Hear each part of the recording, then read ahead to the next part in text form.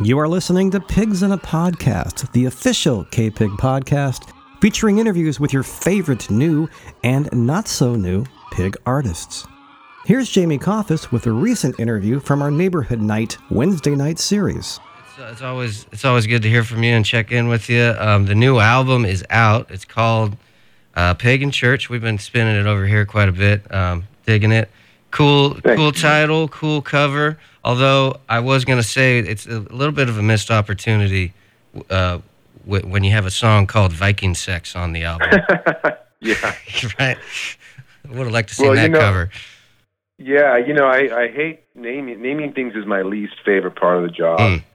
So I went in, this record I did with TK and the Holy Know Nothings, which are some friends of mine up in Portland, and they sort of backed me up, and I went in with all these working titles, almost like, just to be kind of like salacious or provocative, to get them kind of like intrigued by the song. Yeah. But I never thought it would, and a lot of them did end up changing, but I remember with Viking Sex, everybody sort of vowed that if I changed that, they would be pretty upset. So, so that one stuck. But I appreciate that. That would have been a different cover. Yeah, could have been pretty funny. But yeah, talk about that title. And I saw that you said that Taylor kind of steered you towards that one, and the cover too is for anyone that's toured through Portland.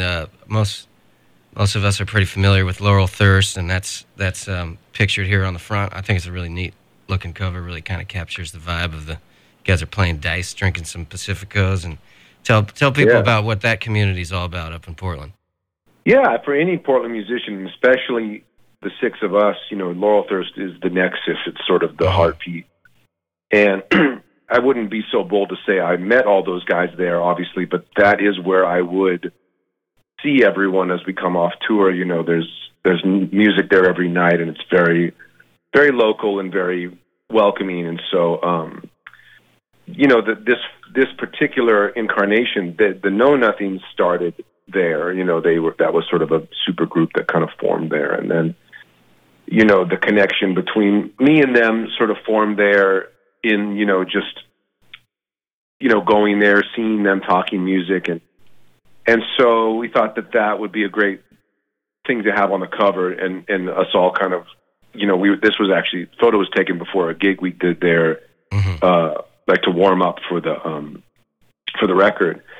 And the title comes, there's a song on the album that is a bit more personal and a bit more about different topics. But, Taylor, when I told him I wanted the cover to be Laurel Thirst, he thought there'd be a nice double meaning there because, for some people that venue is in a way, sort of a secular gather. It's almost like a church, not obviously non-religious. And so, I'll credit Taylor on the idea of using that song title, which is about something else, but giving it that spin. And once he suggested that, I thought that was a great idea. So that's where the cover comes from.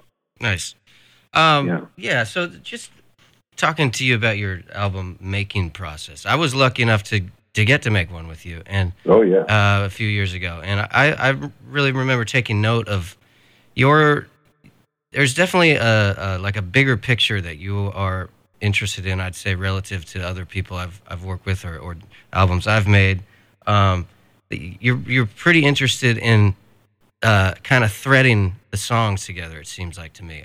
Maybe I'm overstating that, but I kind of noticed that with this record too. It feels like, of course there's diversity amongst the tunes and the subjects, but like there is some kind of thread. I guess that's part of having the same band, but is that something that is important to you, and how is that important, and why? Yeah, I think, not only are the songs, hopefully representative of where I'm at in that moment, both emotionally and sort of musically, but yeah, I think just because when I was younger, the music I listened to, I really connected more with those. I guess, I like to think of myself as a storyteller, and I liked the records that kind of told a story in the way they unfolded with the song flow and the sort of themes that kind of stitch together the songs. And, and some of that is going to be inevitable if they're all coming from a snapshot of your life at that moment. But yeah, I think that's something that's really important to me. And, you know, I can sort of see that with the musicians usually pick up on that, and we try to, you know, sort of weave that in musically as well. Yeah. And do you think you, like, from a, you know, songwriting approach, does that kind of creep into your mind? Like, well, I've written a couple of songs this way, and you start to kind of, you start to follow like a path, or does it not really? Yeah, well, you know, I think with each album, usually there's a couple songs that kind of start, you know, with the one you and I did together, a song like Part Wolf gets written, and I start to hear the groove, I hear the beat, and and I hear the theme that's coming out of that, and I think, okay, I like this. And so when the next ones start to come, they kind of get, you know, filtered through that lens. I start to think like, okay, I think we got an album coming. And so, yeah, I think everything starts to sort of take shape as the songs build, without being cheesy, it's like it's this little family, and you know, a song is going to come on and it's going to get affected by those other, you know, characters and those other tones. And at some point you think, all right, I think we've got enough here. But inevitably, it's funny, you know, on the way, you know, to, let's say you book the studio or you book the band like we did with you and I and Matt and Ben and Nico, you know, on the way there you think, okay, well, actually I'm feeling some other stuff. You know, it starts to really take shape, and it doesn't even really, you don't even know until you get there, and of course, all of a sudden, yeah, it's really cool. But yeah, it's also nice to have a little bit of a framework, I think, that kind of guides something, maybe better than not having any idea at all. But yeah, I think that's a good way to be. It's kind of a little bit of both, one foot in here, one foot in there, and you can kind of still be creative, but have a little bit of an outline. That seems like a cool way to do it. I'm not organized enough to do something like that, but I admire your ability to do that. Well, it's easier also, I think, when you're a solo. You know, I admire my friends who are in bands and like the collaboration aspect, something that I don't get. But I think one of the benefits of being solo is that you do really get to sort of steer that ship, and you're kind of like forever, you know, the sculptor, and that's good and bad. I think, you know, in some ways you're going to miss out on a couple of things, and obviously, like, the best example would be someone like the Beatles, where, you know, you get all of the sort of happy combinations of John and Paul, and then as they go separate, you know, the albums are still great, but they're a lot more, you can hear the sort of concreteness in the way that they were making their records then, because they didn't have any other voices telling them, like, well, what if we did it this way? You know, and so I think what's nice about what I try to do when I make a record is get people in there that, you know, won't just, I mean, I'm no dictator in the studio, but I really want to, you know, to sort of have some of the essence of what it's like to have a band in that moment. So I like knowing what these other people are thinking, and obviously, you know, what they're going to choose is usually better than what I, you know, as far as musically, because, you know, what they end up choosing oftentimes is something like, well, I would never have thought of that. So it's really cool. Yeah, and you want to hear the personalities. I mean, that's what people want to hear, is that, you know, a band, that's what's so fun about it. And that's what the Beatles are so cool, and why the Rolling Stones are so cool. It's like, you know, they were kind of, let everyone kind of do their own thing. This album for sure, I'm talking to John Craigie, the album is Pagan Church. This one it's definitely more of the country, Americana thing, maybe, that you haven't quite fully embraced in the past, I guess, and you were kind of just ready to go full country band? Yeah, you know, we had done, these are all guys I've worked with in different, you know, albums or situations, but I had written that Lori Rolled Me a J song. Yeah, I was going to ask you about that song. Yeah, in 2021, and, you know, things were still pretty closed down, and I didn't have I remember thinking, like, man, this would be a good song to play right now, and the Know Nothings had just formed, or, you know, sort of were getting their flow, and they had this residency at this outdoor venue in Portland that was just starting to do shows. I think they were doing like maybe 3 every week, and they had me come down 1 week and sit in on all the shows, and I showed them that song, and yeah, we they made that song, kind of what it is. I just had the lyrics and the two chords. And I think that was the moment when Taylor said to me, we could do a whole record like this. And yeah, so I knew that it was going to get a little more into a country-ish, Jay played all that pedal steel, which is great, which I don't think I've ever had on a record before. And obviously Taylor Kingman's style is great, and obviously unique, and but I love to just kind of lean into that, kind of knowing that this is where it's at now, and they have a great mastery of that tone. For sure. So Pagan Church, if I counted correctly, I think this is your 11th album, like not including live things. Wow, yeah, is that about right? I haven't counted in a bit, but that's I won't challenge you on that. I think that's right. I mean, and then if you put it's like another 3 live things, and that's since like 2009, so that's like 13, 14 things in like 15 years. That's pretty prolific, man. Like, not to mention, every show is like basically a full hour of stand up, and then you got your Beatles thing that you've been doing every year. That's pretty diligently researched and curated, and that's just, I mean, it's hard work being John Craigie, huh? Oh, thanks, man. Well, I've always been a music nerd and a regular nerd as well, and I think once I was given the opportunity to have it as a job, it's a nice. I really like to be able to. It's a pleasure. You know what I mean? It's just. I guess what I'm saying is like. I think there was a time when it's what I wanted to do and I couldn't do it. Whether it was because of talent limitations or just, and so as soon as it was able to, I think it's just hard not to sort of dive all in. I've been lucky, with, I think about that, with things like, songs is such a weird thing. I could sit down probably, and I could hammer out some chords and stuff, but lyrics, it just really has to come to me, and I think about someone like Willie or even Prine in the later years, with some of that, there may be 3 or 4 covers on a record, and I'm not opposed to that. If I ever need that, what's cool is I have this wealth of, I'm just surrounded by such great songwriters, and it's something I've thought about maybe starting to try to implement because, there's like with Prine, I didn't know who Blaze Foley was, and then he put Clay Pigeons on that Fair and Square record, and someone like Prine doesn't need to do that. You know what I mean? He's right. Fair and Square is great on its own, but it had me going and checking out Blaze, and also Prine's version is great, and so I think there's something cool with that. But it's nice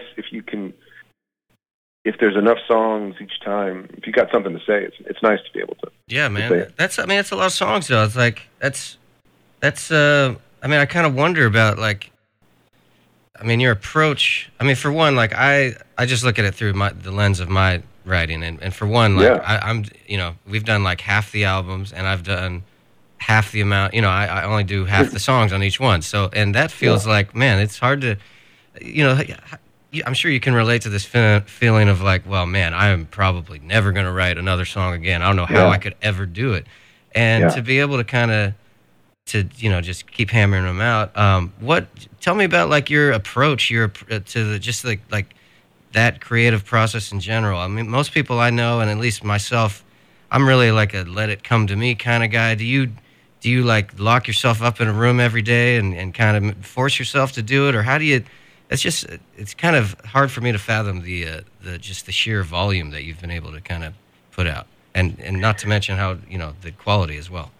Oh, thank you, Jamie. Yeah, I've never been good at the, I'm definitely a let it come kind of guy. I don't think, I think especially like I said with lyrics, if somebody said, come up with 10 chord progressions, I could do it. I don't know if it would be good, but like that's something, like I said, I could, there's like a math to that, right?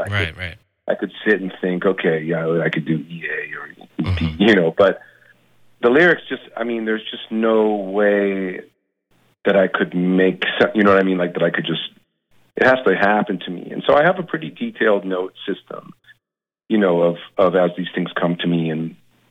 And so I think when I was younger, I maybe would write faster, but less efficiently. And now I rarely have the days where I'm sitting down and just one comes. You know what I mean? I haven't had that in a while. Yeah. And that's okay. And, I think there's a lot of excitement around that in the songwriter world, right? We always of course, you always hear those stories. Mm-hmm. And that's great. But I don't think with me, the goodness, has anything to do with the amount of time. I've written songs I really like that happened quickly, and some that took 3 years. But I just always just check in with the song. And so if I've got a verse or two, usually after sound check, before I go on, there's sort of this 2-hour dead zone where I'm a little anxious, nothing too bad, but I got nothing to do but wait until I go on. So that's a nice time for me to sort of open up the notebook, look at what I'm writing, play through each song. Do I got something? Have I finished this? And even when something's done, I never fully trust it. I want to make sure.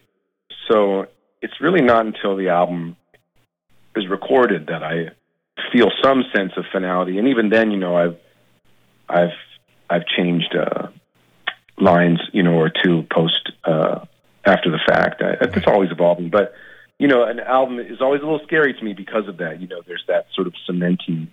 Totally, yeah. And I never know if that's a disservice to a song. I mean, obviously the age we live in, it's a way of sharing it, and I think that's awesome. But there is that part of me that thinks maybe this song should. And I have a few songs that I've never recorded, and there is something special about those. There's something kind of sweet where they're almost like they can't be tamed, they can't be tied down. Yeah, and they kind of get to grow up along with you and change a little. You don't have to be so beholden to the recording. I think that's a good concept. 50%. Will you play stuff? Will you play new stuff if it's not recorded? What's your policy on that? Do you I'm sure. I mean, with 11 albums, I'm sure you'll sneak a few in every once in a while. But I don't know. That's kind of an interesting thing to think about.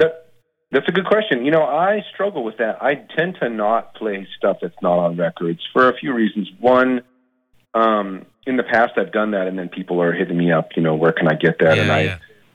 I sometimes wonder if I think with my kind of music too, I do think it's kind of like people need to hear it. They need to hear it and then go home and sort of listen to it a few times before. And I hope that doesn't. I don't mean to make that sound cocky. I just mean it's I just think it's not as in your face as a pop song, and so there's a little more to digest. There's for sure. So sometimes I feel like I'm maybe doing a disservice, but when it happens, it's fun. And obviously, what I really like to do is if something's topical, then it's important that I do it then, even if it's not out yet. And so obviously, during the COVID times, I had some COVID-y songs. Lori Rolled Me a J, of course, I played many times before it. I think it was about 8 months before I got to put that out. And and there were some other songs. When Trump was elected, in 2016. Right, I remember that one, yeah. Yeah, and I got to get that out. I think 2 years later it got on a record. But, there was something like that I couldn't sit on. But other things, like all this Pagan Church stuff, very few of these I played live beforehand. And I felt good about that. I think it's nice to kind of come out of the gates. I think so. It's something that the jury's still out on whether that's a good idea or not. Yeah. And I think to each artist, it's what you're feeling. Right. Yeah. I think that's a fair way to go about it.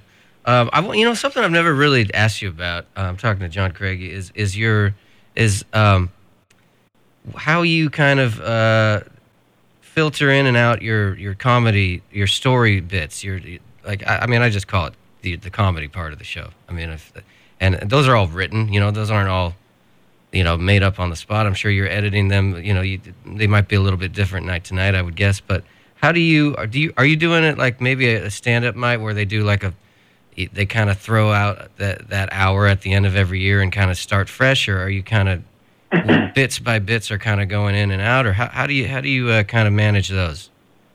Yeah, I think that my main thing for me is that I don't want to repeat myself to a listener. You know what I mean? Right. So right. Luckily I've got my tour schedule down so it's pretty regular. So I'm usually going everywhere about once a year. Some places I don't ever get to go to, sadly, and hopefully that changes. And then, and some places maybe like Portland will see me, a couple times a year. But I take diligent notes of what I've told in that town. So yes, I think as a kid, also being a comedy nerd, I listened to many interviews of, people like Robin Williams and Brian Regan and Jerry Seinfeld, who, I was sort of like, Jim Gaffigan. Yeah, I'm gonna write an hour. I'm gonna hit it. In their cases, it was usually like record the special, and then and it's not quite for me, but I tend to try to tell everything to everybody once, and then it gets mostly retired. Now, especially if I've only put out 2 live albums, but not counting the Beatles, but once it's on there, it's going to be pretty hard to get me to tell it again. That somehow feels a little not blasphemous, but a little wrong. You know what I mean? Yeah. But if I've told, this has happened many times where, it's a story that I've told maybe years ago, and somebody's like shouts out for it, and so in that case, sure. But it's something that I'm very self-conscious of. It's funny with a song, you can play that every time you go to the town forever, and funny, it's great. Yeah, music's. I mean, that's what I love about music, is that like it is. You get to repeat, and you get to sort of like, it feels each time, and a story or a joke, it's not like that, and I got to keep that in mind. I think a lot of artists make that mistake of forgetting that their crowd has heard it before and maybe doesn't want to hear it again. Yeah, definitely. Yeah. I feel that. Right on. Talking to John Craigie. The new record is Pagan Church. It's been fun talking to you. Thanks for giving us a bunch of time, John. You're coming to town in the summer at some point, I think, but you got this really awesome year planned.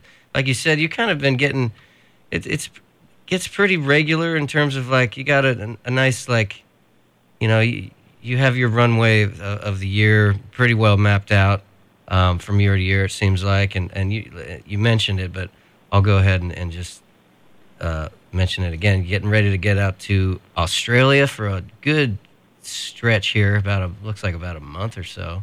Yeah, my first time too. I'm excited. Is that right? Okay, that's cool. Yeah. And then riding that right into some more, U.S. touring, and it just, man, it's a fun looking year, man. So thanks, man. Enjoy it, and we'll see you when you get back here. Looks like May-ish, huh? Yeah. I'll be doing those Beatles shows up in Nevada, end of May, and grateful to have you on one of those. And we just added a third night too. Yeah, I noticed that. Cool. So that'll be great. Doing Rubber Soul this time, which is one of my favorites, and obviously, huge influence on me early on. Things like Norwegian Wood in my life. I'm Looking Through You were big impact songs on me as a kid. Yeah. Cool. Well, we're excited for that, and we're stoked on this album. I got Viking Sex here queued up, and we'll go out on that. John Craigie, thanks again, man. Thank you. As always, thanks for listening to Pigs in a Podcast, and remember you'll find the latest episodes posted weekly at kpig.com. You can also subscribe to the series for free in iTunes, and the latest episodes will be downloaded to your computer automatically. Thanks again, Piggies.